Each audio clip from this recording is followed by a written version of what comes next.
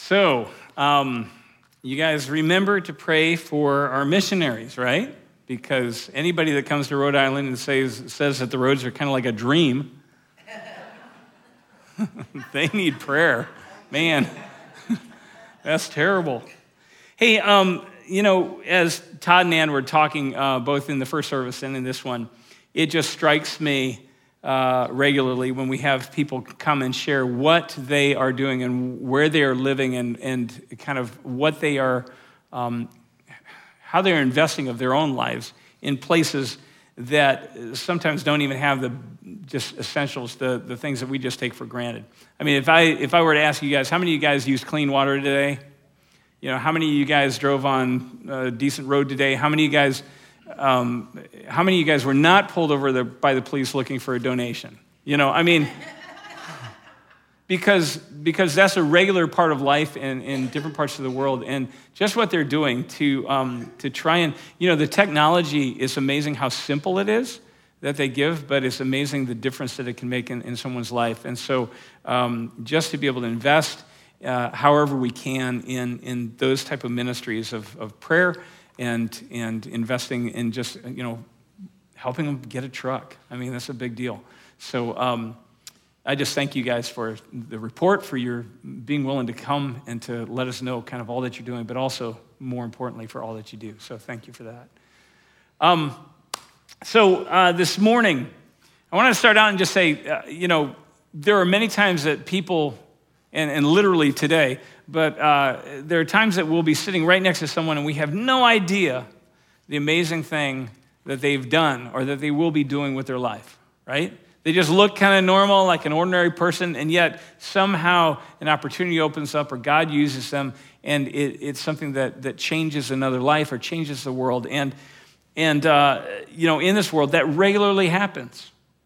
And every once in a while, we get to pay attention to it, right? We catch it. We catch them in the act of doing something amazing, and we throw a party for them, or we have a celebration, or we give them an award or something like that. So I want to start this morning. I want you to imagine that you're in that place where you're getting that award, right? You're in some kind of ceremony because you've done something amazing with your life, and I know it's going to happen. So you don't have to think too far, right? So close your eyes, and you're in that ceremony, and hundreds of people have showed up, right? Because they've all become aware of it, and all of us are there, right? And your friends are there and your family's there, and they're all there to watch you receive this recognition for this amazing thing that you've done. And just before you get up, the MC gets up and gives a short bio of your life, and they get it completely wrong, right? I mean, everything from they mispronounced your name to they completely forget to tell what the thing was that you did, that you're getting the award for, and they're telling about hobbies that you don't even have, and they're telling about influences in your life, and they're naming people you don't even know, right? They just get it completely wrong. In that moment, would you at all feel compelled to get up and set the record straight? To get up and just say, some of that might not have been exactly right. Because one of the things we want people to know who we are. We don't want them to have this misinformation, these false ideas, these false pictures about who we are. I often imagine, I wonder if that's what God was doing in the passage that we're going to be taking a look at. Because I want to give you some background. Moses and the people of Israel, they're coming out of Egypt. And they've been in Egypt for several hundred years, and they've been in slavery. And in Egypt, they were surrounded by people telling them what they thought about the gods, how many gods there were, and what they were doing, and what their names were, and what they were all about, and who they cared about, and who they didn't care about. They're feeding them all this information. Doesn't it make sense that God, very early on, in bringing Moses and his people out of there, would want to pull Moses aside and just say, hey, I want to get some things straight. I want to let you know, in my own words, who I really am. I want you to know who your God is. And that's what we find going on in Exodus 33 and 34. So if you would stand with me, we're going to hear these words that God spoke to Moses, but also that he speaks to us. Because this is important for us to know. This is our God. Exodus 33, 18 through 23, and then 34, 5 through 8. Moses said to the Lord, I beg of you, show me your glory. And the Lord answered, said, I will make all my goodness pass before you, and I will proclaim my name, the name of the Lord, to you. For I will be gracious to whom I will be gracious, and I will show compassion on whom I will show compassion. But, he said, you cannot see my face, for no one can see the fullness of all I am and live. So look, there's a place on that rock near me where you can stand while my glory passes by. I will put you in the cleft of that rock and cover you with my hand until I have passed by. Then I will take away my hand so that you can see my back, just not my face.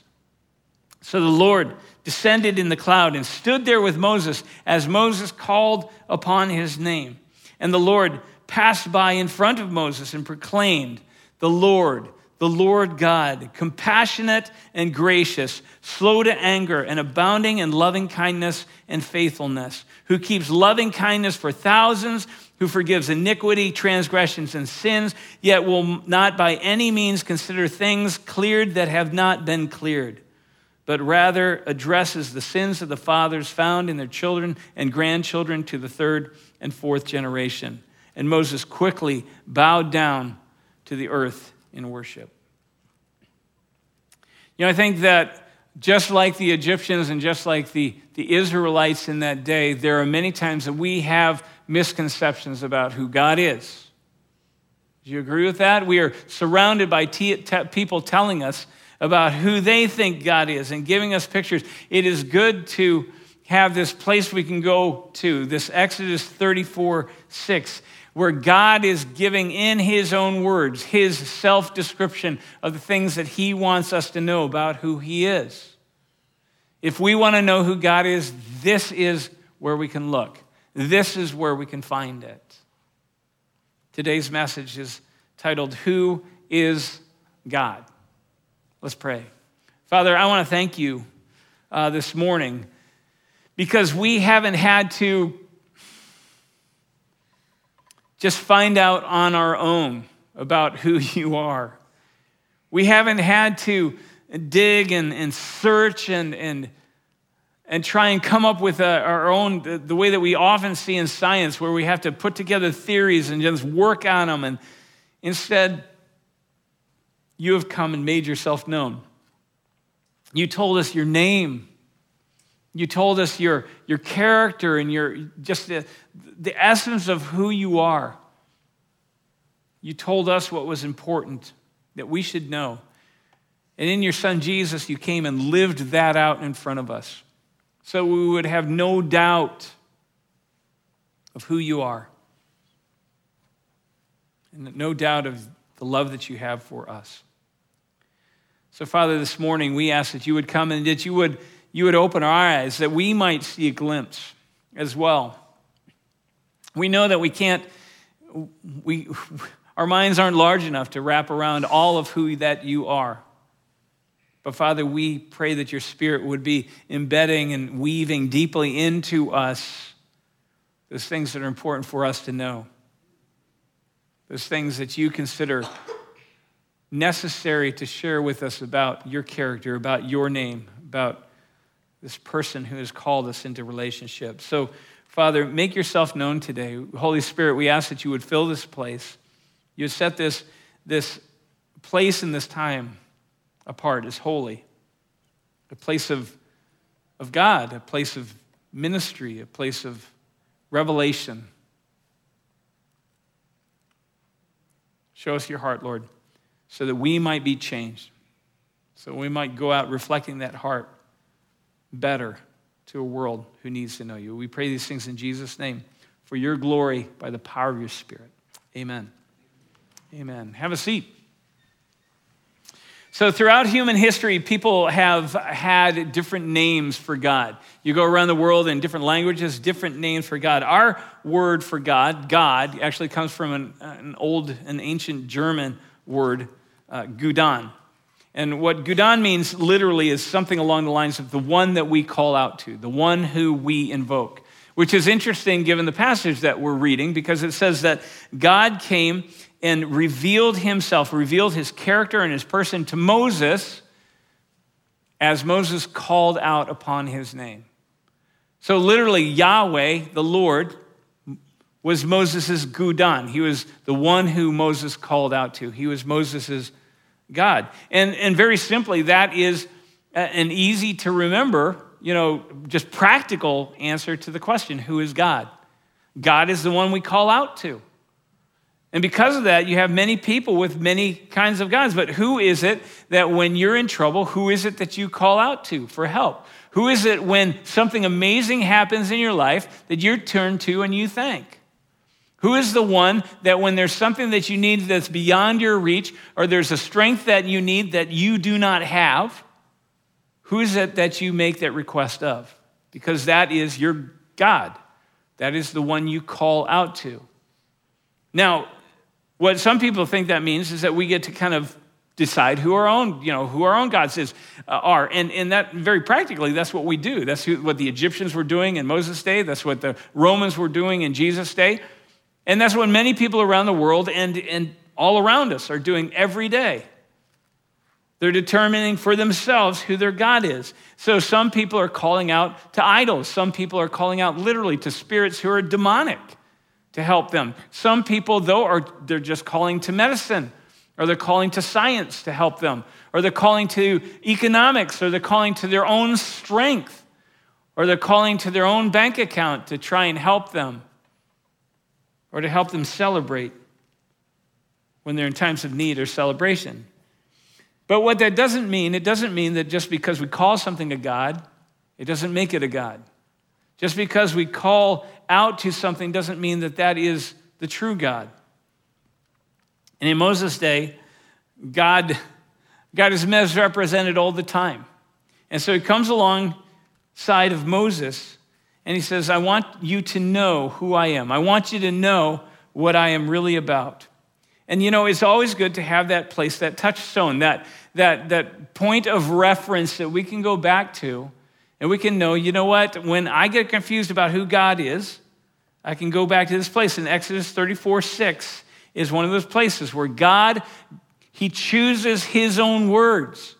He says, I want you to know this is who I am. So it says, the Lord passed by in front of Moses and he proclaimed this, the Lord God, compassionate, gracious, slow to anger, abounding in loving kindness and faithfulness.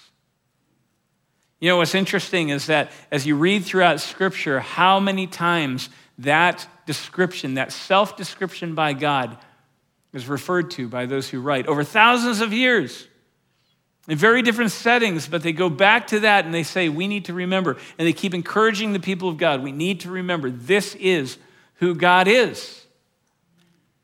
This is the God who we know and who has shown himself and revealed himself to us. This is our starting point. This is the cornerstone for our faith. This is that lens through which we see everything else.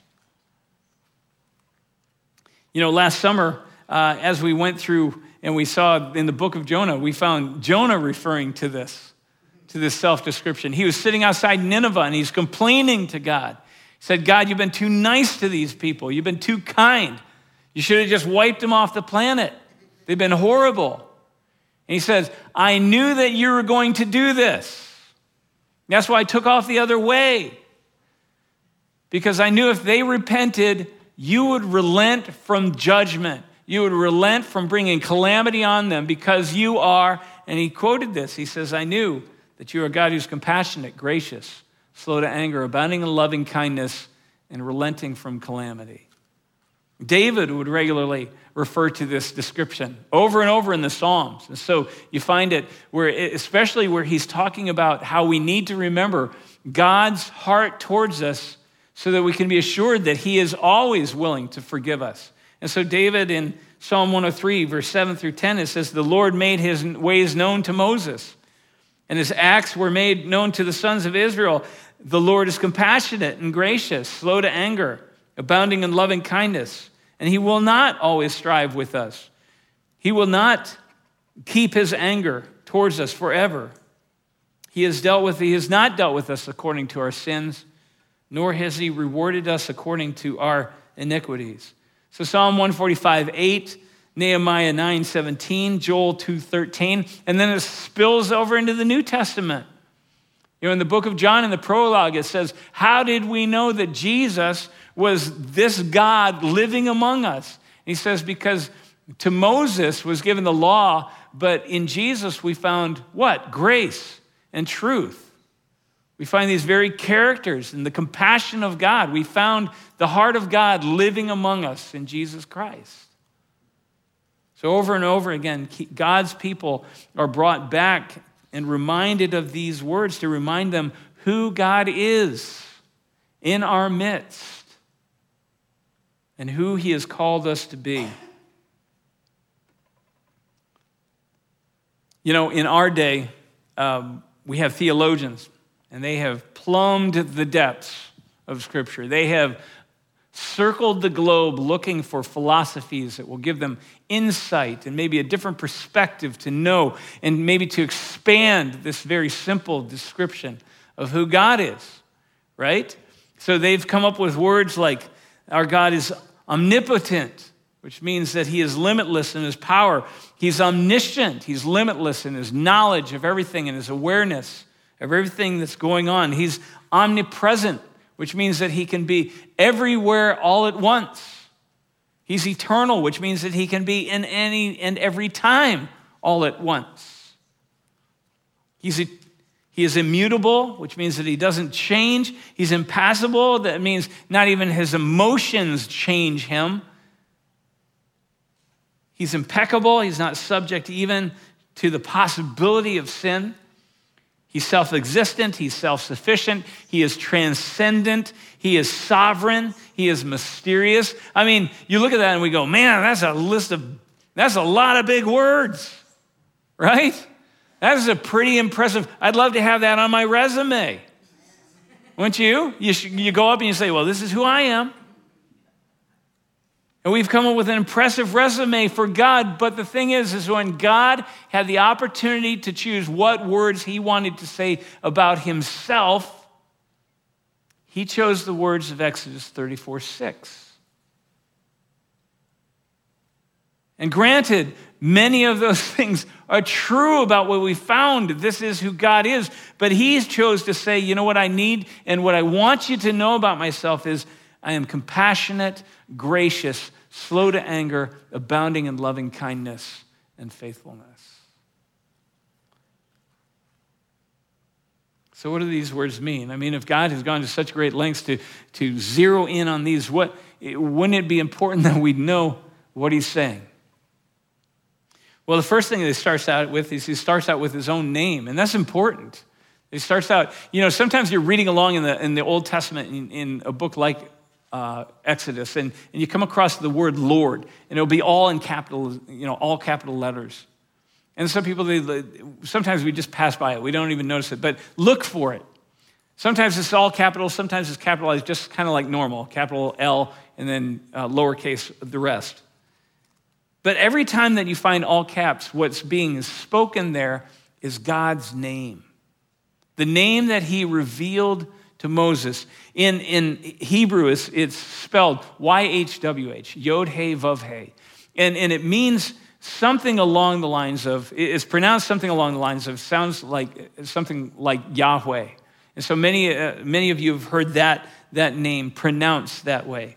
But this was the name that God revealed to Moses from the very beginning. When he first came to him and said, I want you to go tell Pharaoh to let my people go. And Moses says, well, who am I supposed to say sent me? And he said, tell them I am sent you.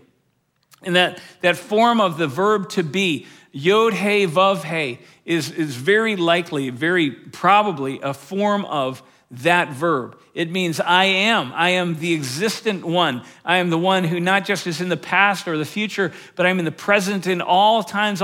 So many of these kind of descriptions of God that we've come up with and we've found and we've written down, they come out of even just this name.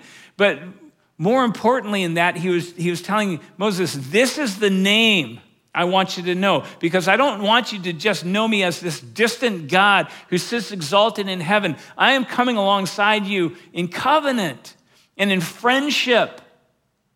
I want you to know me like I know you. And one of the reasons that the Jewish people, that they considered that name so holy that they didn't even want to pronounce it. So instead they'd spell it wrong. So that when you got to it, you go, oh yeah, I'm not supposed to say that name. And instead they just say the word Lord. And so we've tried to translate some of that into our scripture so that when we come across that, we know that this is God's name. But what does that say about our God? He says, I am the Lord God. Literally, it's Yahweh. Yahweh, a God who is compassionate, gracious, slow to anger, abounding in loving kindness and truth. Well, just the name, it tells us that our God is and will always be those things. And that he is the God who is and will always, who does and will always reveal himself to us for the sake of relationship. Not just to impress us with his resume, not just to bedazzle us with all that he can do, but for the reason of engaging our hearts, calling us into friendship, into relationship with him. So here's the creator of all reaching down to his creatures, to us, who are made in his image, to say, you know what, I want you to know me as Lord, yes, as Savior, but as Father, as friend, as your God, as the one who walks with you, that you call out to, and I hear you. Next he says, this is the Lord who is compassionate. Now, back in 2018, I did a whole series on this passage. And I took it apart so we could really dig in. There's a lot to be found and a lot to be considered here. I mean, if you just kind of meditated on this scripture alone and just said, God, show me, did your digging, your research to find out what is he saying here. There's so much here. But suffice it to say, what we found there was that first term, compassionate, is linked to that last term, abounding in faithfulness. And they come together to mean something where God is saying, you know what, I am relentless in my compassion. I'm not just compassionate towards you, I am relentless in my compassion. Now, compassion is already this huge word. It means this kind of love that a mother would have for a child that she has literally carried in her own person for 9 months. She has there is this visceral compulsion towards that child. There is this yearning, this drawing, and he says, that's the love that I have for you. And not only do I have that kind of love, but it is relentless towards you. It overflows in its faithfulness in how I consistently pursue and run after you in love. After this, he takes the second term and he links it with the second to the last term. So he says, he's gracious, and it's a grace that's abounding in kindness. In fact, kindness is literally this word that means the manifestation of grace. And what he's saying is something along the lines of he is overflowing in his kindnesses towards us that we didn't deserve at all, that we didn't do anything to earn. And yet they keep coming. His kindness keeps coming. We find throughout the Bible that our God is the God who constantly gives good gifts to everyone, to the sinners and the saints. Right? One of the most amazing verses in Scripture is where it says, you know what? While we were still in our sin, and in our rebellion against God, that's when Jesus came. He doesn't wait for us to clean up our act before he shows his grace. In fact, his grace says, you know what? You didn't do anything to earn the good that I pour out in your lives. He says, in that kindness, that goodness is overflowing, is abounding. We find that he surrounds us, not just us, but all of creation. He gives us life. He gives us breath. He surrounds us with his beauty. He gives us connection with others in relationship. He surrounds us with good things. And then to us specifically, he even gave us the gift of his own son.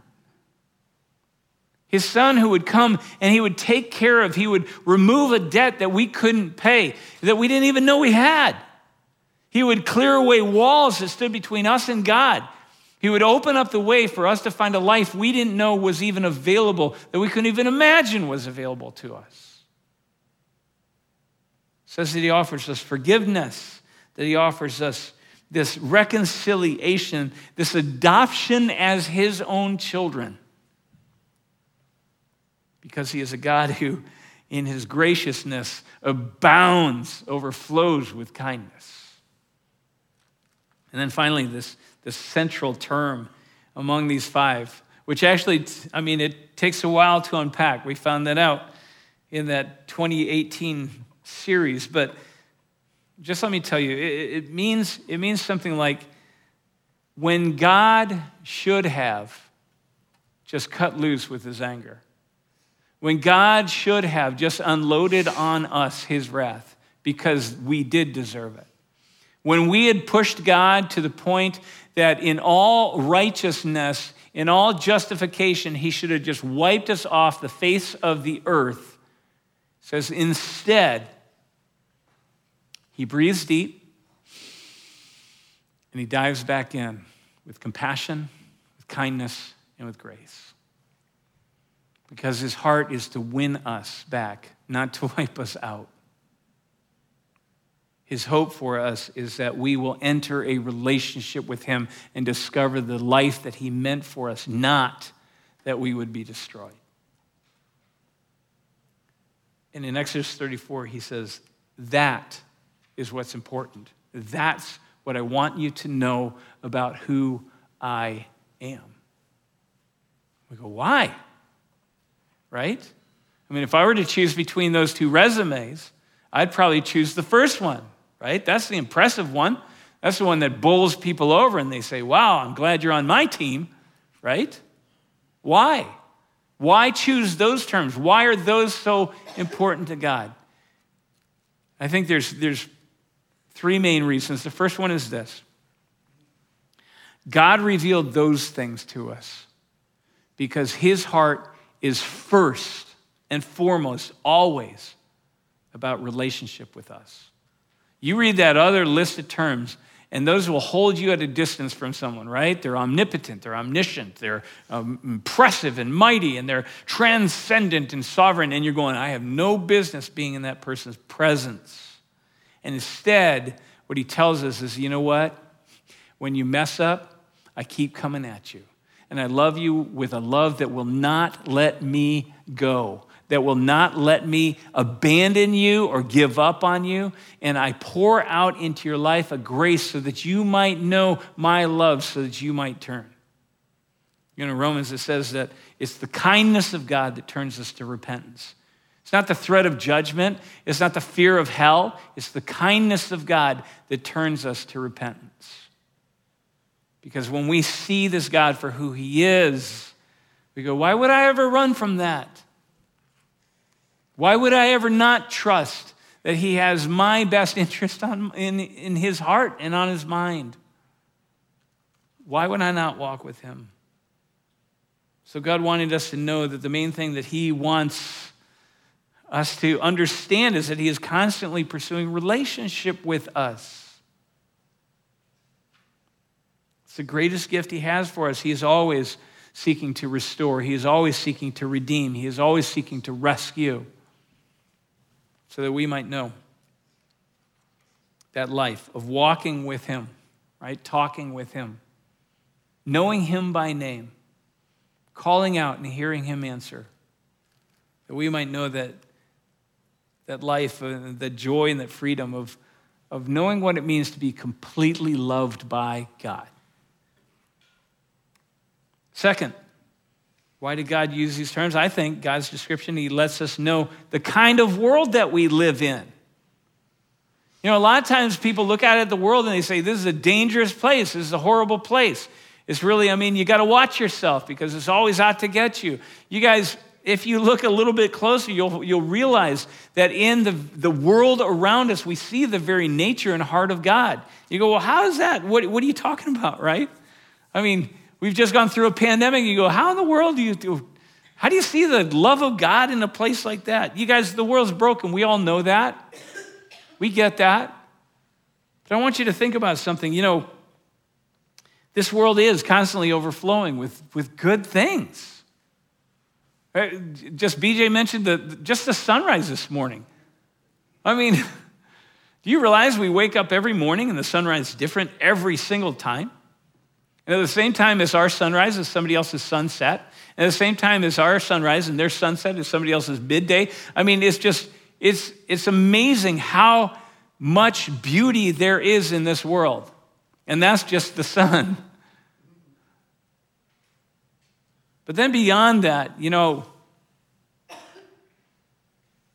I was thinking about just the way that this world responds to us and how oftentimes we even find the very patience of God woven into creation. We approach this world as if it's ours to exploit, it's ours to use, it's ours to do whatever we need to do in order to get what we want out of it. We approach it with selfishness. And you guys, we have been pumping just filth, pollution into the air and into the sea and into the land. We have been tearing the land apart. We have been destroying those things that actually make the air that we breathe. We have been pumping filth into ourselves. We've been destroying our bodies. We've been destroying the food chain that we depend on. And yet, the whole thing, it's been decades, it's been hundreds of years. It hasn't collapsed. It keeps absorbing. As if to say, you know what, I'm going to give you a little bit more time to maybe so that you can turn and you can do things differently, that you can do things right, that you can learn your lesson and you can recognize that this is a mutual blessing kind of thing. In our relationships, it's amazing to me. It's not amazing to me that we hurt each other. Of course we do. We're broken. We're a mess, right? What's amazing to me is how people can make space for reconciliation. That's amazing. That somehow that patience, that I can even use that illustration of just saying, God breathes deep and he dives back in, right? And we go, oh yeah, I know. I could be doing that too. That's phenomenal. How is that possible? How is it possible that a relationship can become so broken and still there is always hope that it can be restored? All it would just take is the people to kind of grab hold of that gift that God has given them, of his own character that's been woven into not just ourselves, but all of creation. We would make room and time. You guys, we live in an amazing world that reflects the very compassion and grace and patience and overflowing kindness and faithfulness of God. And we're part of that creation. And so we see those things at times. We see it in each other. And that's really the third thing. The third thing is that God told us these things because he wanted us to know who we are and what we're here for. In Genesis 1, it says that God created human beings, men and women, in the image of God.